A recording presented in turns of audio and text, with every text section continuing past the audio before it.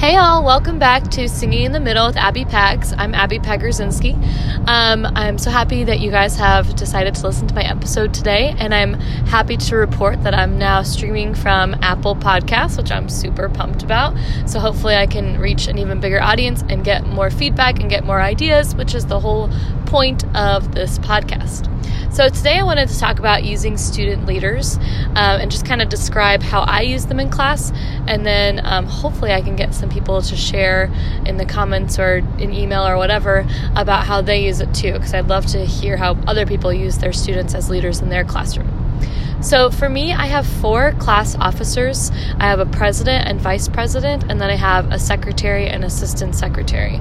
And my president and vice president, every day, their responsibility is to lead stretches. And just to be clear, I'm sure lots of you do physical stretches. I do very light stretching.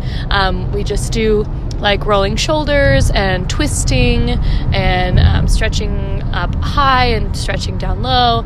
Nothing crazy, just kind of getting our bodies awake and ready to go. And as always, I kind of explain to them that singing is a whole body experience. We want to make sure our body is warmed up just like our voices are. So they kind of lead through those stretches for me.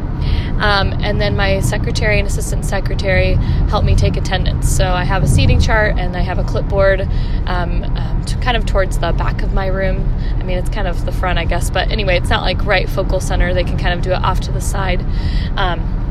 And they will visually take attendance. They don't call out names or anything. They write down who's absent and who's tardy, and I will check over that.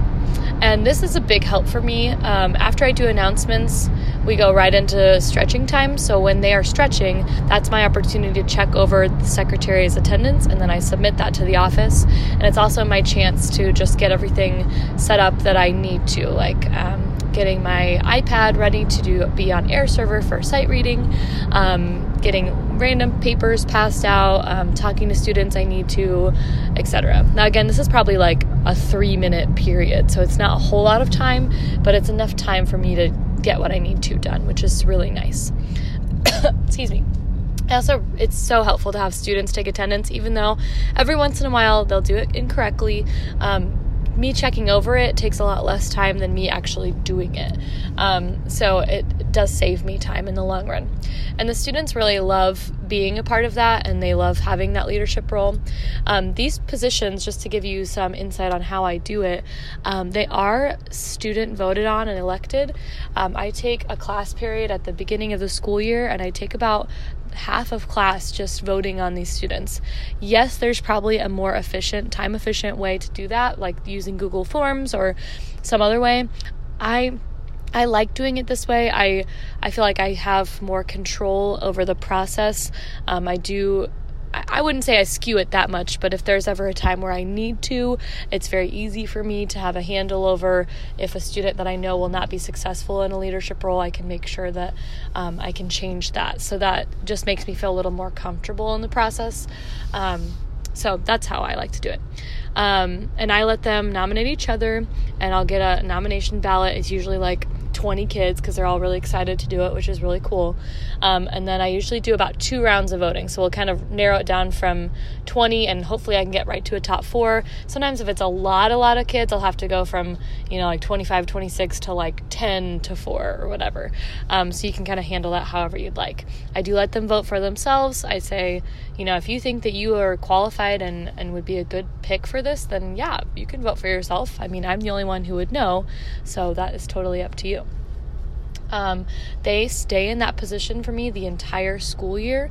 The only time I've ever had to change it is when I had a student that I was iffy about from the beginning getting a leadership role, but I gave them a chance and kind of spoke with them one-on-one about that chance, and they weren't able to fulfill their duties to my expectations. So I had to do a revote.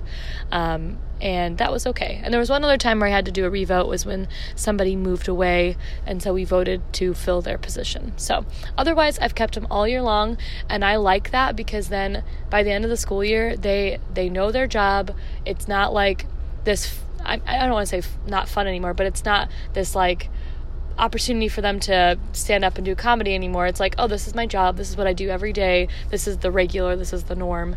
And it becomes very, like, just has a nice flow, and there's no real problems to it. I also utilize my secretaries when a sub is there, and I write their names down and say, they can take attendance for you. They know where the seating chart is.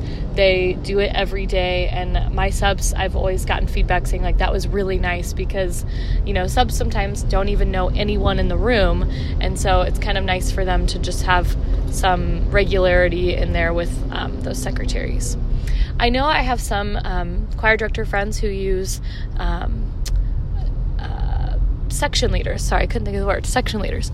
And I have debated doing that, especially this year. Now that I have Canvas, I might have a better way of leading sectionals, like recording the part beforehand and having my section leader play it for the class, and they'd be in charge of recording it for everyone. I haven't used that yet, so if you use section leaders, I'd be very curious to hear how you use them and how that works in your room, because that intrigues me. I also just wonder other ways or other positions you might have, other successes you found using students, just anything you'd like to share, because I find that the 4 positions I have helped me a lot just getting class started, and the kids love it, and I don't know, it's just been an all over very positive thing for me. By the way, I want to give a shout out to Jennifer Clifford. She was my cooperating teacher when I was student teaching, and she was the one who did this, and I totally stole this from her, and so she deserves the credit for this from me, at least. So thank you, Jennifer. So there's a little tidbit for student leadership. This episode's a little shorter today, but again, I would love to hear from you guys and hear how you guys use student leaders in your classroom. Hope you're having a great start to your school year, and remember to subscribe to Singing in the Middle. Thank you.